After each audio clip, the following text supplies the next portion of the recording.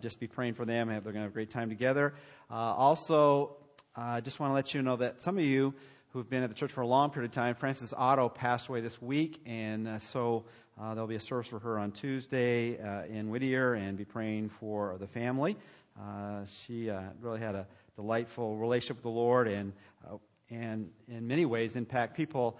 I was reading and talking with Pamela, and she did Good News Clubs, and an amazing thing happened to her a couple weeks ago. She went to a Christian, well, actually probably a few months ago, she went to a Christian women's meeting in which basically the gals gather together, and then someone shares a testimony, and unbeknownst to her and the speaker is that they knew each other, and she was sharing that she would not be where she is. She would not be a Christian if it wasn't for a woman in her life named Frances Otto. And she didn't know she was in the room, and she didn't know she was one that had been in her home where she heard the gospel message. And we think about what Christmas is all about. Christmas is all about getting out the message of hope and getting out the message of peace, opening up our homes, our lives, to be involved in other people, connect them, share them the good news about Jesus, and that's what it's all about. And so this morning, as we prepare our hearts for a time in God's Word, let's look to the Lord one more time in prayer as we ask God to take the time wisely as we look at God's Word this morning. Let's pray together. Father, we thank you for this day, and we thank you for your Word that speaks in our lives, and we pray that we might be in this season of understanding this is the beginning of the story of Christ coming for us, and then that journey that went to the cross, and this is where our hope is realized and our peace is given, and help us to understand that deeply. In Jesus' name, amen. As I was preparing this morning, I was kind of brought back to that very basic question. Why do we spend time in God's Word? Why do we go to this book? Well, there's many ways you can answer that, but primarily or fundamentally, you could say we go to this book because we want to discover God's plan for our life. And God's plan not only for our lives, for anyone's life. And that's why Christmas happened, because God has a plan for this world. And then as we think about discovering God's plan, we say, well, how do we discover God's plan out of this book? Well, there's basically two things that you do when you go to this book. You go to this book and you try to see God through the pages of Scripture. And then hopefully you also try to see yourself through the pages of Scripture. Now, I've looked everywhere in here. My name's not in here. But hopefully you can do what we all do, is try to identify with the people God did use, who are like our nature, just like us, going through life as we experience it, but see how they can connect with God and then connect with His plan. So this morning what I want to do, a couple very simple things. I want us to go to that beginning book, the book of Genesis, and see ourselves in that book. And then we also want to go to that book and see God in that book. And in many ways, that's what we always do. But we're going to kind of look at as the two major things we want to see this morning. We want to see ourselves in the book of Genesis, and then we want to see God in the book of Genesis. And particularly, we want to see Christ in the book of Genesis. So if you have your Bibles this morning, turn to Genesis chapter 24, and this is the book of beginnings, and many have said that this is a fundamental book in the Bible. Of the 66 books, you better get a handle on this, or you'll not get a handle on God's plan, and you really won't see God clearly unless you understand the book of Genesis. We come to a somewhat unique chapter in the book of Genesis, Genesis chapter 24. After the second service last Sunday, someone was reading ahead, and they said Genesis 24 is one of my favorite, if not the favorite chapter of mine in the book of Genesis. Not only is it a favorite chapter in many ways, because it has some significant things for us to see about God's plan and discovering God's will, and you can probably make that synonymous. God's plan is God's will. But it's also the longest chapter in the book of Genesis. It's 67 verses long. Now, if you've ever been with me, and most of you have, that's a challenge for me, because we only have so much time to talk about a significant length of chapter that we've kind of dedicated ourselves to look at. And that's why in the midst of the detail, I want to remind you what we're trying to do this morning. We want to see ourselves in Genesis, and we want to see God in Genesis. We want to identify what's going on there. And probably the broader picture is, how does that fit with God's plan? If you can see yourself and you can see God, then you'll be able to see God's plan for you. Now, what we're going to do this morning is we're going to look at the four main characters And we're going to see ourselves in those characters, and then we're going to look back and we're going to see God in it as well. But we're going to begin with seeing ourselves in the book of Genesis. Now, in your outline this morning, and these will be things you can put a handle on, the four major characters are Abraham, Isaac, a servant, and Rebekah. And those four characters we can relate to in this way, in that Abraham is the parent. And as we think about each one of us here, one of the things that we all have in common is that each of us have had a parent. Now, that parent might be in a variety of different shades of whatever color it was as you grew up. It might be a step-parent. It might be a foster parent. It might have be a parent who was AWOL, wasn't around. Or it might be both a father and a mother. But each of us got into this world because we had a parent. Now, Isaac is the son, or if we want to broaden, he's the child. And one thing we have in common, all of us, is there was a time in which all of us were a child. And then the servant, hopefully you can identify this, as you've gone through life, each of us have had friends. And this is the best friend. This is the BFF, particularly of Abraham. And we're going to see later on, I think Isaac would also say that as well. This is my best friend because he's the one who's going to introduce me to my wife, my life partner. And if you remember in high school, sometimes what happened, usually you'd hear about the lady doing this, but sometimes it would be the guys as well. Well, you go find out from my friends whether that person likes me or not. You know, you're too afraid to ask yourself, so you ask someone else because you don't want to be shut down. You don't want to be rejected. So find out from somebody else whether that person is truly a prospect. And really that's who Rebekah is. Rebekah is the prospect.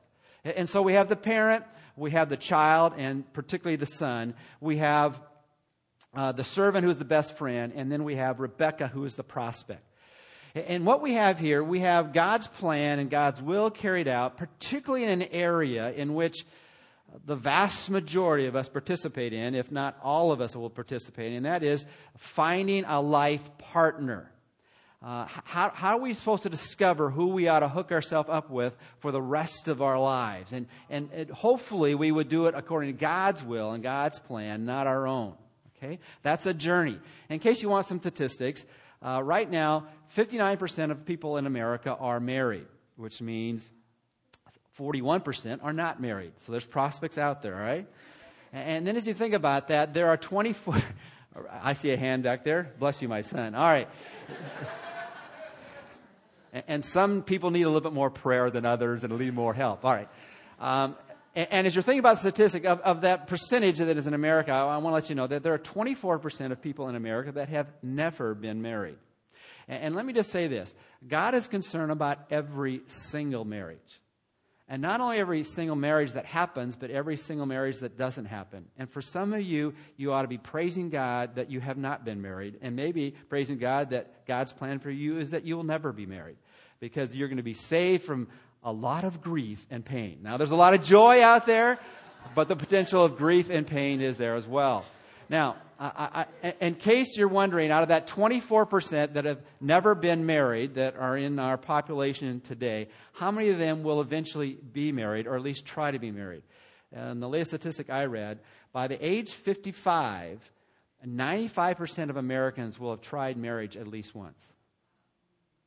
Now, we need to recognize, however, even though people have tried it, some people have not done very well with it. And we know that the basic agreed statistic, it's battled depending on how you look at the statistic, but 50% of people who get married, what? Don't stay married. They at least lose it once. Now, the reality is, those who try it again, it's a 70% chance you're going to get another divorce. And the impact of that is it has a rippling effect. Excuse me. Because it affects not only your relationship, and particularly for the ladies here, you get the brunt of that. One statistic I read is that for every woman that gets divorced, her net worth or her income depreciates 45%. And as you think of the impact it has on children, and there's all kinds of statistics out there, just sharing with you the most recent I came with. In 1996, children divorced were 50% more likely than their counterparts from intact families to divorce themselves. In other words, even though 50% of people get divorced, that goes up another 50% if you've come from a family who's been divorced. Fatherless homes account for 63% of youth suicides, 90% of homeless runaway children, 85% of children with behavior problems, 71% of high school dropouts, 85% of youth in prison, and over 50% of teen mothers. I think it is not overstating the case that God is concerned for people to be living according to His plan, because when we don't live according to His plan, then all kinds of messes happen. And as we think about this adventure called marriage that so many people try, that if you aren't connected to God's plan on it, there's going to be a lot of pain, and it's not going to be only in your life. There's going to be a ripple effect. And so as we think about that this morning, and even as I speak into this congregation this morning, I know over half of you have already experienced that. You are living within homes or relationships where the marriage home has become fractured. Now, we have already talked the last 2 weeks on our Christmas journey that God gives hope and God gives peace and God is able to restore, but it's a challenge, isn't it? And so what we want to talk today about is following God's plan. And there's, again, to broaden this another dimension. These principles that we'll be talking about in many ways can be applied in just discovering God's will in any area of life. And hopefully you can maybe connect some of those dots. And I'm going to encourage you to do this week's sermon-based Bible study. I know some of the groups are doing parties and things like that, but you still have to do your homework. There's some principles in there related as well. But what should we see as we look in this particular chapter, and we're not going to read all 67 verses, that God does in leading to discover the plan and discovering who God wants us to be involved with as we seek out a life partner. Well, let's look at it this morning. What's on your must list? And I was reading a couple weeks ago about someone who came up with his own must list.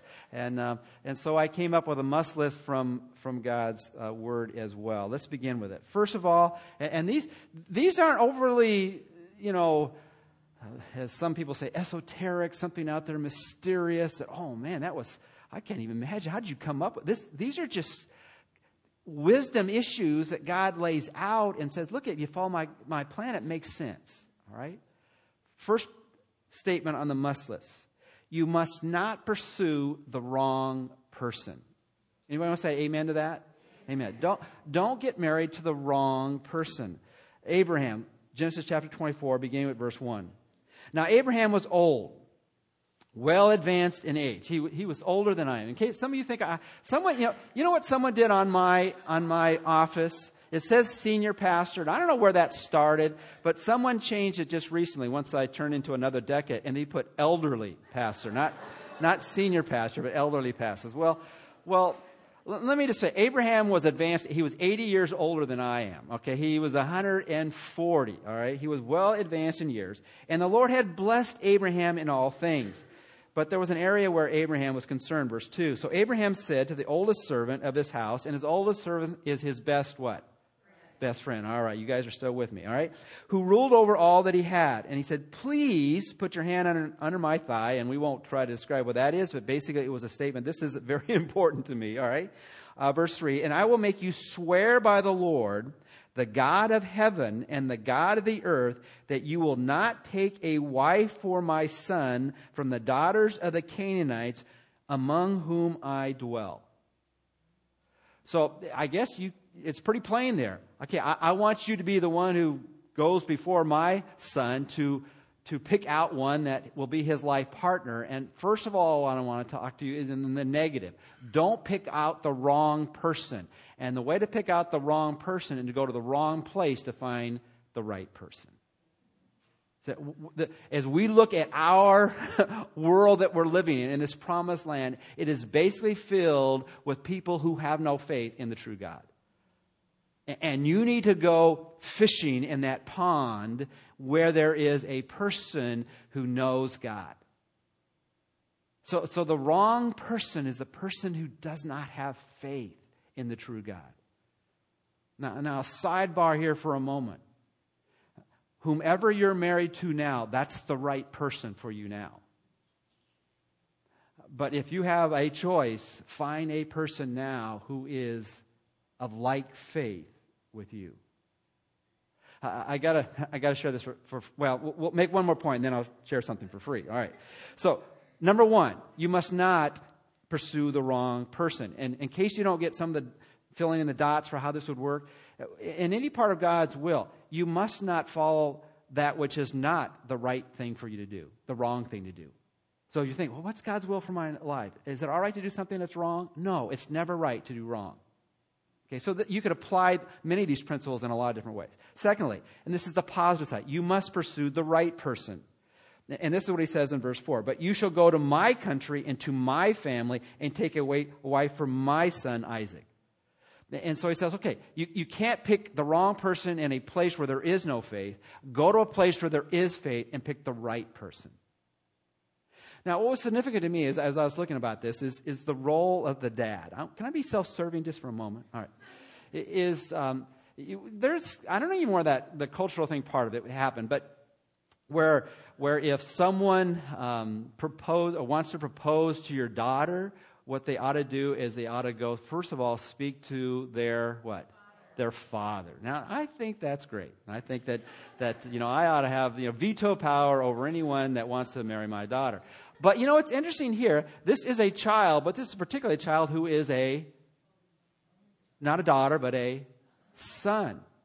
And so actually I think it ought to work for both genders. Okay, that whomever my sons want to marry, they ought to first talk to my dad because he's instrumental in getting the friend to go pick one out for Isaac and things like that. So I just wanted to let you know that at least the two sons of mine that are married, that I remember distinctly my son Tim talking to me and conversing about Jenny and was this going to be he was excited about that. What did I think? And I gave total approval. I thought it'd be a great life partner. And I remember Mark talking about Lori and what I thought. And I said, no, then. In fact, I said, man, you better get her before somebody else gets her, In fact, I did have it. I have to mention this, though. I did have a chance to talk to Lori. And when Lori asked me about Mark, I said, are you sure you can't do better than him? But, she settled and got Mark. And so it's working all right. But, it's important you don't get the wrong person, and it's important you get the right person. I couldn't resist that temptation. All right. So, thirdly, and here's where God comes in on this. They say, well, yeah, but I've been searching out there, and I'm shooting blanks. I can't find somebody. All right. Well, let's look what the story says about God sending out the best friend, the servant. Verse 5, and the servant said to him, perhaps the woman will not be willing to follow me in this land. Must I take your son back to the land from which you come? I mean, it's one thing to give me that assignment, but I can't control. I picked the right one out, which I think the right one is, not the wrong one. And I'd say, hey, you got to come with me and meet this person you've never seen, don't know anything about other than what I tell you. What if she says, what? No. And Abraham has to respond to that, all right? Verse 6, but Abraham said to him, the servant, beware that you do not take my son back there. In fact, he's probably reading and implying this, well, you're not too confident of your own abilities to pick out the right person. You might be saying, well, why don't we bring Isaac with me? He says, that's not an option in this particular case, because if Isaac goes there, he might not what? Come back, all right? You got to stay with my family rather than your family. So he said, I don't want that to happen. Isaac's supposed to be here in the promised land. Verse 7, the Lord God of heaven, who took me from my father's house and from the land of my family, and who spoke to me and swore to me, saying, to your descendants I give this land. In other words, I had to leave my land, and we're in this particular spot that God wants us to be. And then he says this, he, that God who brought me here, he will send his angel before you, and you shall take a wife for my son from there. Now, it's not reading the text to simply make the conclusion of this, is that God's going to be a part of this whole program. Now, here he says, I'm going to tell you even how he's going to do it. He's going to send a heavenly messenger. And that's what basically an angel that we talk about. He's a messenger from heaven to go before you and help accomplish what needs to happen so you get the right person for my son. And all I want to say here is we think about God. And let's put ourselves in that best friend, that servant's responsibility and perspective. So how am I supposed to get this to happen? I mean, there's limits to what I can do. And that's true for every one of us. But what we need to trust in as we follow God's plan, we do everything that we can. We follow the instructions. And there were detailed instructions that Abraham, the parent, gave to servant, best friend, to accomplish his intended will, the Father's will, to get Isaac involved in God's plan, getting the right person. And they were very specific instructions. But he said, what if I do all of that and it doesn't happen? And he says, just trust God. Trust that God will arrange the circumstances to have happen what needs to happen. Now, there's probably many areas in our life that we can look back at and say, well, God, I'll trust you, but it doesn't seem to be happening. And God says, trust me. Just do your part. What's our part? To do everything that we can that's following the instructions of God's Word, and then let God move. And just in case the servant had to have a get-out-of-jail card, he says this, if you don't think it's working, just understand this, verse 8. And if the woman is not willing to follow you, then you will be released from this oath. Only do not take my son back there. Now, Abraham knew that God was going to do what he had promised to do. But if it is the case, if it doesn't happen and we don't know God's future, we've experienced the past, we're trying to live for God in the present, whatever the future, the details of that, we do not know. But we are called to trust Him. And if what we intended to happen, what we are surmising to happen doesn't happen, then we just have to simply say, well, that was God's will. I've done my part. God is capable of moving all kinds of circumstances to happen. Share one life story. I remember in the olden days when I was not advanced in age, an elderly pastor. In fact, I don't know why they don't. They used to call me a youth pastor, which means I was young. All right, a youth pastor. Well, I remember working with junior high and high school and college students, and I remember a guy who's a really good friend of mine now, named Rick. He came into the college department, and he had actually spent time in the military, and he came, and we were just starting our college ministry, and we had probably 20, 25 people, but he's looking around, he's looking at the prospects. A lot of them were a little bit younger than him, and he said, I love going to church, and love being involved in this ministry here, but man, I don't see a lot of prospects for me. I got to go fish in another pond. And I said, well, if that's God's will for you, but pray about it. Just seek God.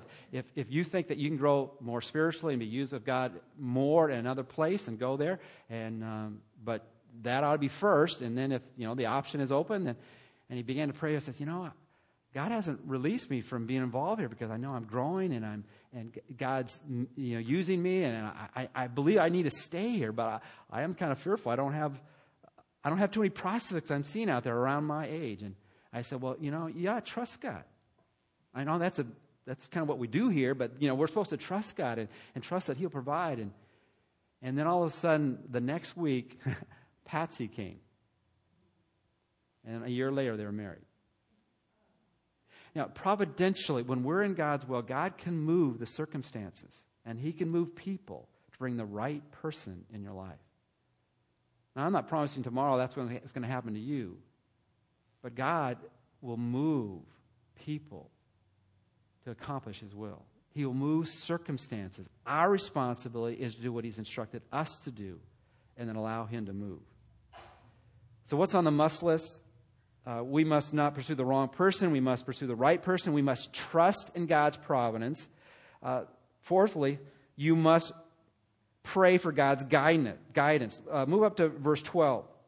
The servant goes out, takes 10 camels with him, a bunch of other men, goes out 450 miles away back to the land of Abraham's family, where he had influenced them for faith. And then in verse 12 it says this, then he said, O Lord God of my master, this is the servant, Abraham, please give me success this day and show kindness to my master Abraham.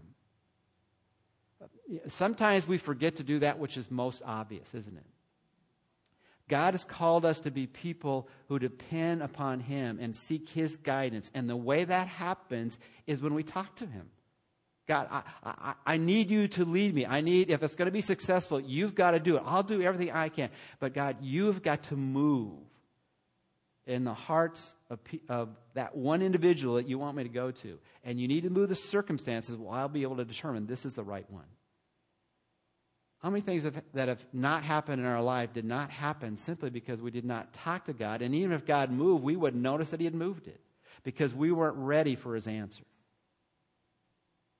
So what are the musts? Don't go after the wrong person. You must pursue the right person. You must trust in God's providence, and you must pray for God's guidance. And then fifthly, and again, this is a broader principle in all kinds of God's will, but you must know what you're looking for. If you're going out there and trying to find a life partner, what is it you're looking for? And hopefully some of these things have already drifted in, but you better have some kind of an idea. And that's true, again, in terms of God's will, whether it's a source of employment, where you're going to live, what you're going to do, all those kind of things. You better have an idea how God has gifted you, how He's made you, what are your options. You must know what you're looking for. Now, I just want to make a bullet point illustration of what happens here. All right? Turn to Genesis chapter 24, verses 16 and 17. So he prays. The ladies from the town come out, and basically the ladies, they would get water for the households in the evening when it was a little bit cooler. They had that chore. The men were doing other things. And then in verse 16 and 17, we have this experience where he's praying about it, and all of a sudden this woman comes directly related to some of the things he had specifically prayed about, and he says this: "Now the young woman was very beautiful to behold, a virgin. No man had known her. And she went down to the well and filled her pitcher up and came up. And the servant ran to meet her and said, 'Please let me drink a little water from your pitcher.'" Now,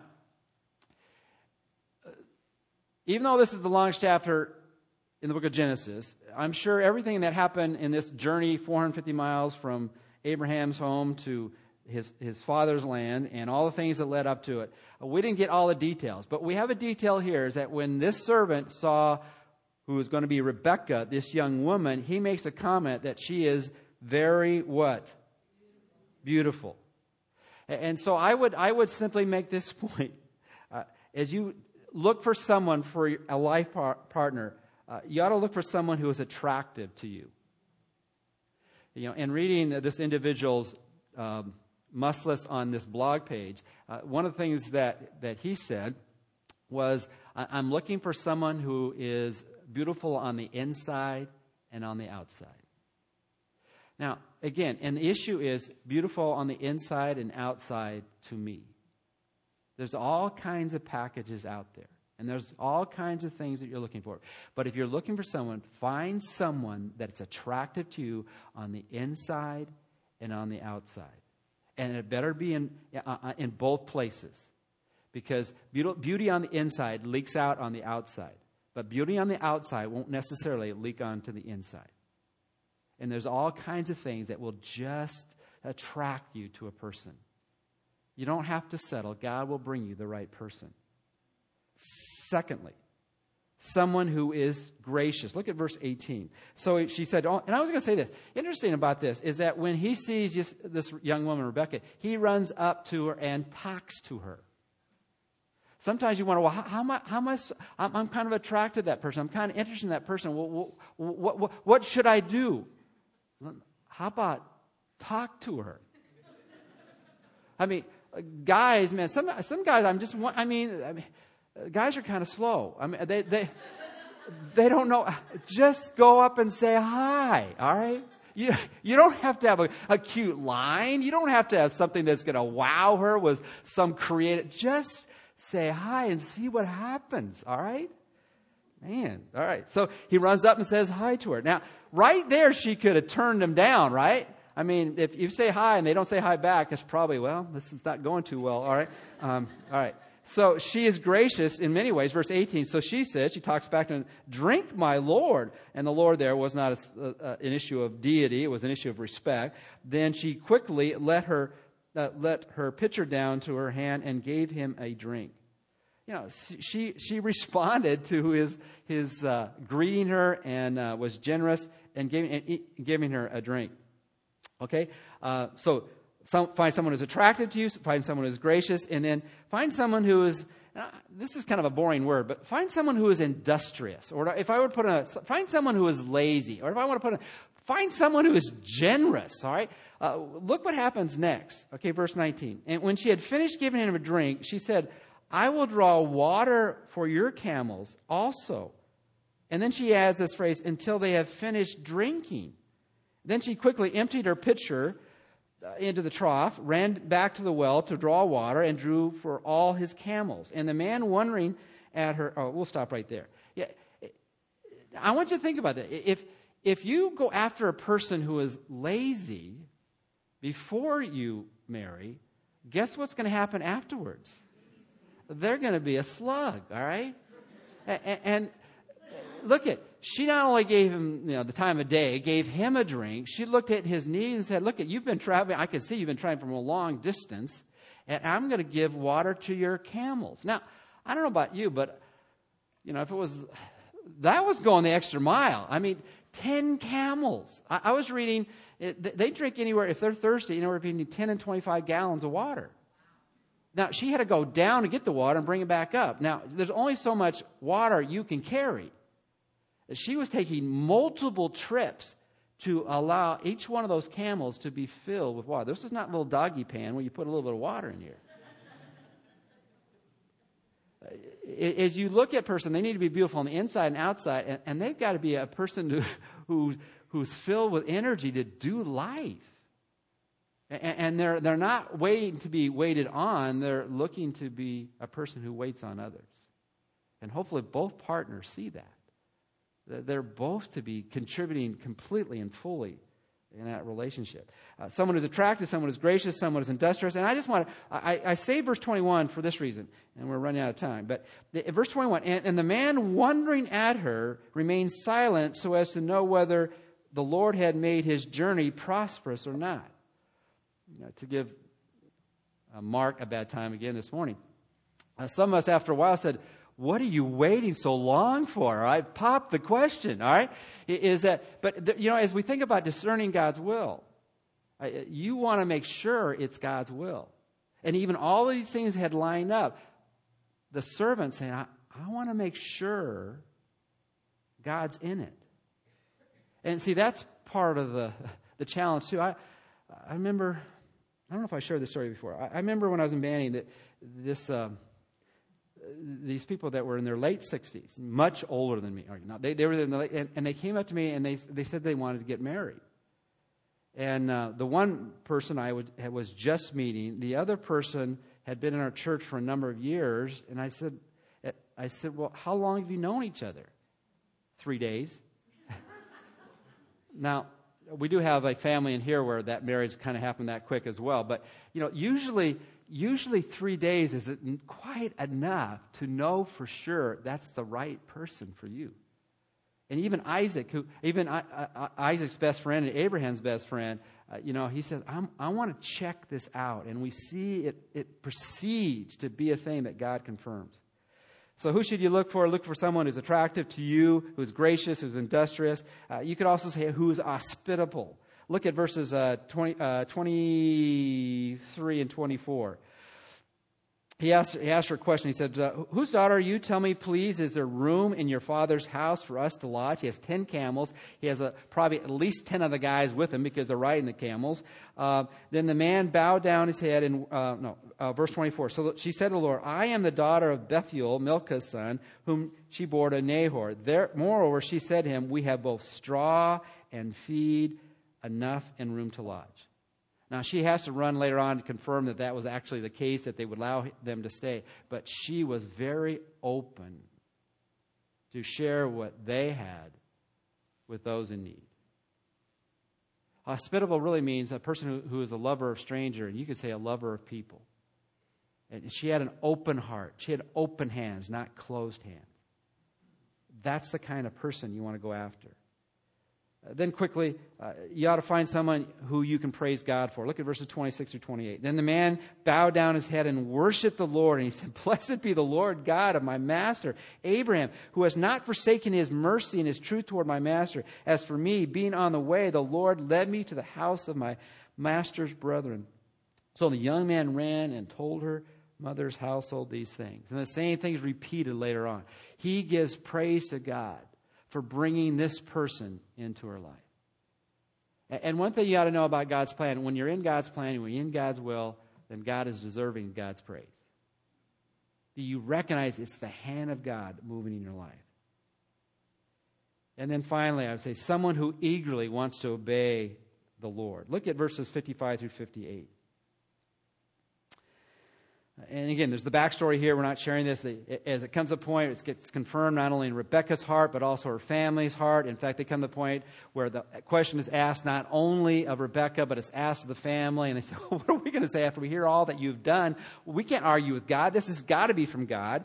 And then they want to hold on to their daughter at least a little bit longer. They want to hold on for 10 days, and he wants to take her back immediately. And then they say, well, okay, we'll ask our daughter, verse 55. But her brother and mother said, let the young woman stay with us a few days, at least 10. After that she may go. And he said to her, do not hinder me, since the Lord has prospered my way. Send me away so that I may go to my master. And verse 57, and they said, we will call the young woman, ask her personally. And when they called Rebekah and said to her, will you go with this man? And she said, I will go. And really what she had discerned, this was God's will. And when she understood what God's will, she said yes.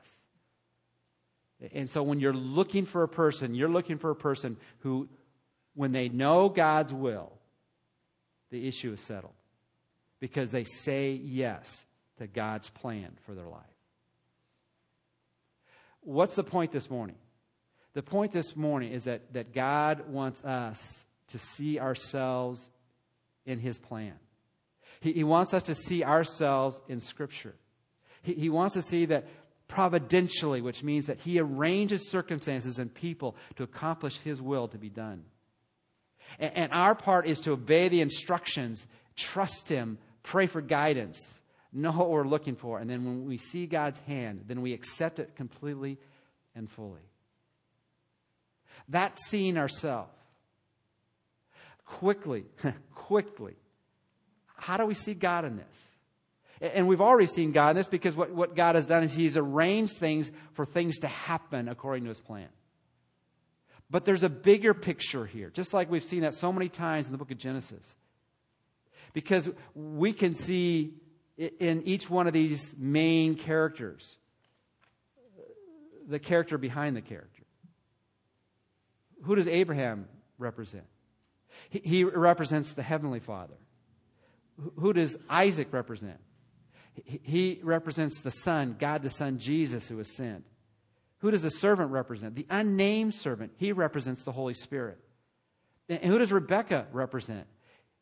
She represents the bride that's given to the Son, the bride that's given to Christ. And as you see this, and in fact, if I was to rephrase it, I would rephrase it in a number of different ways. But number one, Abraham is the father who is willing to offer up his only son whom he loves. But to put it in another simpler way, he is the one, the Heavenly Father, who is seeking a bride for his son. Who is Isaac? Isaac, as we've already known, he is the one who is willing to be obedient as an offering unto death. But beyond that, he's not only the one who does that, he is the one who needs a bride. The Father is seeking a bride for His Son, the Heavenly Father. The Son is the one who needs a bride. And that's why Jesus goes to the cross for us, to purchase a bride for Himself. Who is the servant? The unnamed servant, the Holy Spirit. He is the one who finds the bride for the Son. And who is Rebekah? Rebekah is the one willing to leave her old life for a new life, but Rebekah is the bride. And hopefully as you see this Christmas is more than, again, the lights and the trees and the packages and the parties. It's the story of the Heavenly Father looking down at life and seeing all the desperate needs of the people He's created. And so He sends His Son to gather up these people to be part of God's family. And then the servant is sent, the Holy Spirit, to draw people to Himself. And Rebekah is the people who, as they hear the message of that bride, that groom, the Lord Jesus Christ, they make that choice to embrace Him as their Lord and Savior.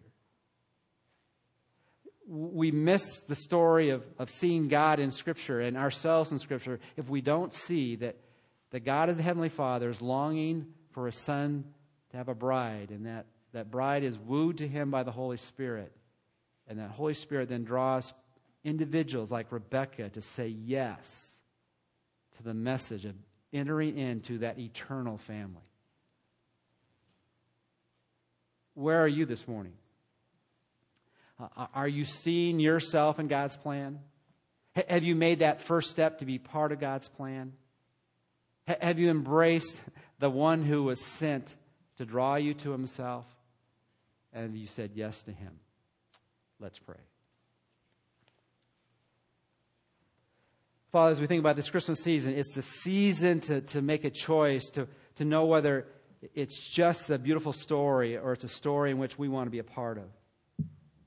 And Father, you sent your Son that He might receive a bride that would be part of the eternal family. And just like each bride-to-be must say yes to the groom, so each one of us must say yes to you. Not only as our Lord and Savior, but each day as we live, to live according to your plan. Wherever we're struggling with or being challenged with this morning, either to say yes to you for the very first time or to say yes to you in maybe this most important area of life, finding a life mate, maybe discovering the job you want us to have or pursue. Maybe it's trusting you with our finances or in other relationships, whatever it might be. Might we be like Rebekah, saying yes to your revealed will. And we pray this in Christ's name. Amen.